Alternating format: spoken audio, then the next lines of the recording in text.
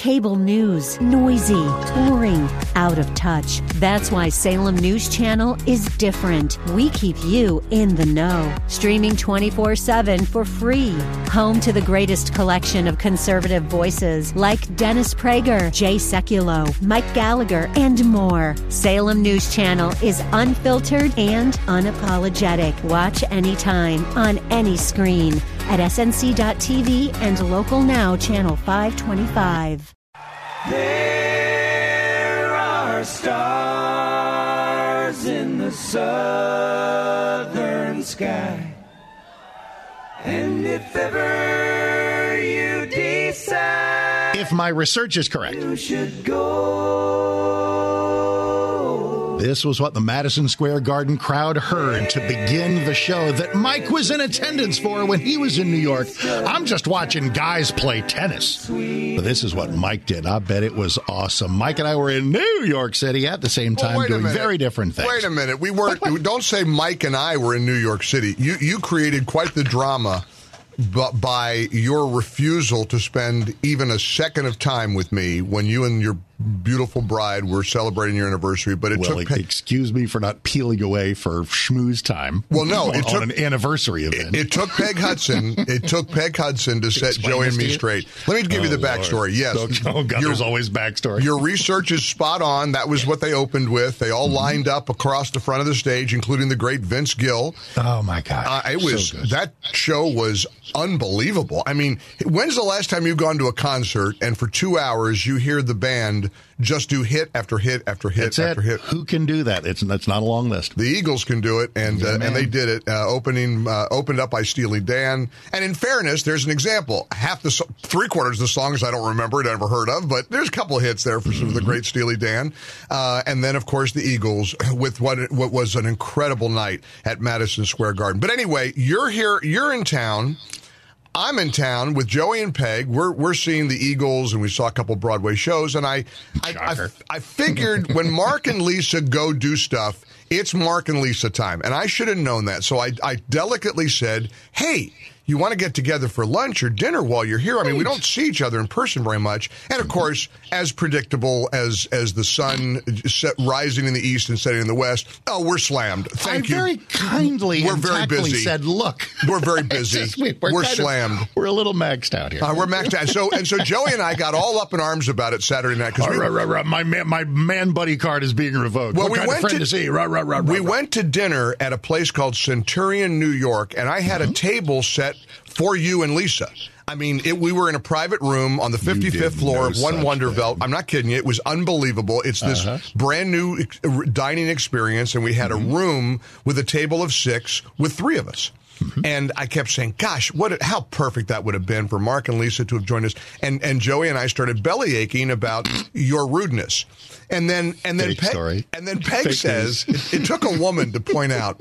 Are you guys high? Right. Well, she says, do you think they want to spend their anniversary weekend with you talking shop? And I said, well, first of all, we're more than just shop. It's not just work. Of course. We're friends. Exactly. There's all kinds of commonalities and tastes and the culture in our lives, and we're intertwined. Of course it would have been lovely. But it wasn't because you didn't give us the time of day. Because I know my priorities. Well, you're right. Okay. I mean, I good for you, and I hope you guys had a lovely So what weekend. exactly should I have given up? Should I have here's a weird story, because we thought that one night was going to be at the Arthur Ashe Stadium for tennis purposes, and the other one was going to be at Elio's on the Upper East Side, the restaurant where I proposed to her in March of 2002. So which of those should I have cashed in, to go hang out with y'all, as wonderful as that would have been? I mean, is the proposal restaurant all that significant? Come on. Yes, it is. But here's what's weird. Here's the weird thing that happened on Tennis Day. Do you know how weird tennis is trying to attend it? If you want to go to the Cowboys and the Eagles on December 10th, you can get a ticket right now for the Cowboys and the Eagles on December 10th. But if you want to go see Novak Djokovic, which is what my bride wanted to do, because from 10, 15 years ago, we're watching Nadal and Federer, and she just loves these guys. And we have loved watching tennis together on the TV box.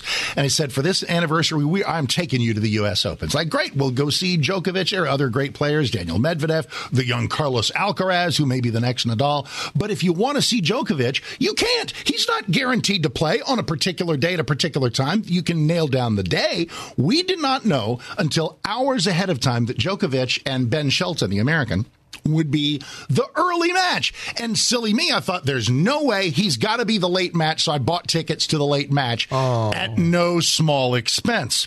So here, but then all of a sudden it's like ding, ding, ding. Nope, that is Medvedev. He'll be playing Alcaraz at night and beat him, of course, because it was Djokovic and Medvedev, and Djokovic won in the final that we watched last night. It was great. So here's what I had to do. I've never done this before. I'm a big fan of the secondary market. So I had these tickets on Ticketmaster. What in the old days? If you tell me you sold tickets because I was desperately trying to get tickets to go, I'm going to kill you. What? No, I wanted to go so bad, and to the Open. I wanted to go to the Open so badly I could taste it, and I went on the secondary market. Yeah. You know, God's been good to me, and I have a pretty good living. I ain't spending $14,000 a ticket. Okay. Here's You want to talk real dollars? Yes. I'm going to do this. I am going to do this. For my bride, she doesn't do mink coats or huge jewelry. She's just one of the million reasons I love her. We were in unbelievable seats for the night one in the 100 level, the loge level. Oh. And they were $1,700 a piece. Not up to $1,700 a piece. So $3,400 to put my wife and me in these magnificent seats. Then we learned, guess what? Djokovic ain't playing at night. He's playing in the daytime. So now I got to go get seats to that. But here's the thing. Since the world expected Djokovic to be at night, that's why those seats were $1,700. The moment it was announced, I flip immediately to the day session, got the exact same seats on the other side of Arthur Ashe Stadium for $600 a piece. Wow. Boom. Then I sold it with my phone still in my hand, sold the ones that I had that I bought. Obviously, their price went down a little bit, so I didn't make it all back, but I essentially paid for the other ones with the sale of the first ones. It is a crazy modern world, man. It is a crazy and heaven forbid world. You would have said to your talk show buddy, well, I didn't know. You want a couple tickets to the Open? Because I would have bought them from you direct. I didn't. Well, I wouldn't even know. Funny, I don't know how to transfer them to another actual human being. Well, there's a way. There's got to be a way. All right. I think there's. Well, anyway, enough about that. Listen, here's my proclamation. If I come to Dallas for a weekend, I'll make time to see you and Lisa. Okay, and I will find a restaurant with a private room and a seat for you and anybody you want to bring, and right. we'll replicate it Texas style. Let me share with you the sights and sounds of what I just experienced this morning walking into work here at 111 Broadway in Lower Manhattan. Mm-hmm. All the police activity as the commemoration, the bell is ringing, observing the moment the flight hit the North Tower. 22 years, Mark. A moment you know well. Boy, you were in the Empire State Building. Sure was, and we're going to relive that today on the show, as we always do. We're also going to play that beautiful, faith-filled tribute called Silent Night that our friends at KRLA in Los Angeles made many years ago, where God, you just don't believe it, but he has a plan, and he is always, always with us, even in our darkest hours. So, Axios had an interesting piece this morning about how young men and women enlisting today and joining the military, they don't have that sense of understanding or recognition of 9/11. So many people became members of the military because of 9/11. Mm-hmm. It was such a movement in this country, and it was beautiful, and it continues to be. And they're in their mid-40s now. Correct. Ish. And you think of it, there are people of legal adulthood, 21 years old now, who were not alive for 9/11. For them, it's not like it's Pearl Harbor or anything, but it's just something that happened before I was born. I got to wrap my head around that. It's interesting that I heard, that's the second time today, though, I've heard somebody say, well, it's not like Pearl Harbor. I really feel it is. Mm-hmm. To me, it's maybe it's because of our age, and we weren't around. Here's the crazy thing: you and I were both born less than 20 years afterward. Correct. After Pearl Harbor, so it was just something that had recently happened. That's right. Had a certain stigma, and it's so I think about the people who joined the military on behalf of those who died on 9/11 and fighting for our freedoms, fighting against tyranny. And Mark, I am stunned at the rapid way tyranny has come to our own governance. I read an article the other day in the New York Times. It's an opinion piece, to be fair. Trump's indictments, the key players in the 2020 election effort. And Mark, they did one of these, and I read it online, one of these comprehensive articles about how everybody who questioned in any way, shape, or form the outcome of the 2020 election is a co-conspirator in the election denialism that is traitorous, that's treason. Now, attack on democracy. Right. Now, never mind all the Democrats, including Hillary on down, who lined up and questioned the outcome of 2016. I guess that doesn't count. I'm sure the New York Times didn't do an extensive piece on this, but they've got everybody ensnared in this, Mark. Ted Cruz, Josh Hawley. We saw Lindsey Graham almost got indicted in Fulton County, and all they were doing was saying, "What happened here?" And exactly, daring to inquire. And that has become a tactic of the left. And I think COVID. Tell me if you agree with me. COVID broke the door open on this. If you dared question the vaccine, or if you dared question the lockdowns, you were shut down. You lost your social media status.